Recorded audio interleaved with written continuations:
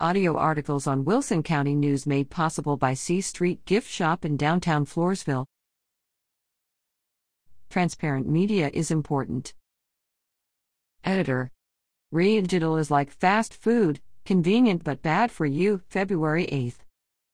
First, fast food can be bad for you, but only if you eat their food 3 times a day, every day of your entire life. As with everything else, we all need to use moderation and/or choose healthy food options. As for social media, too many people are obsessed with social media like Instagram, Twitter, Facebook, etc. I'm not one of them, but when I want a break from the insanity, I watch Gunsmoke. Tales of Wells Fargo, The Virginian, and/or any Western with Clint Eastwood. Once something is printed or read, the damage is done and no amount of retraction will reverse the damage.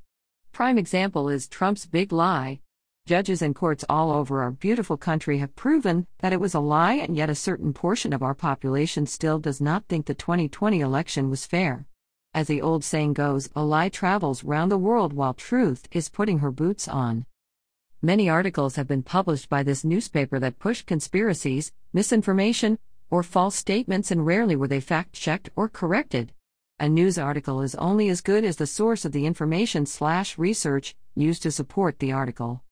For example, when Sean Hannity of Fox News was asked during deposition in the $1.6 billion Dominion lawsuit if he believed any of the election frauds claims he reported, he said, "I did not believe it for 1 second. But, yet he and his fellow anchors continue to push election lies."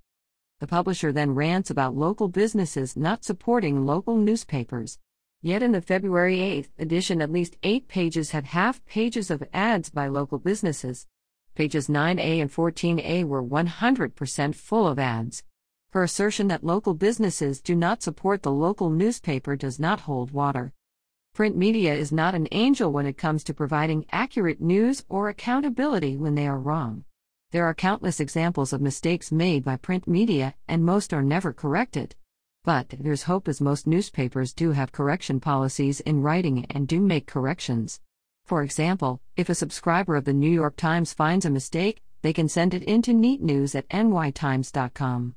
The San Antonio Express news policy is on Jose Caballero, SMSGT, USAF, Ret. Floresville.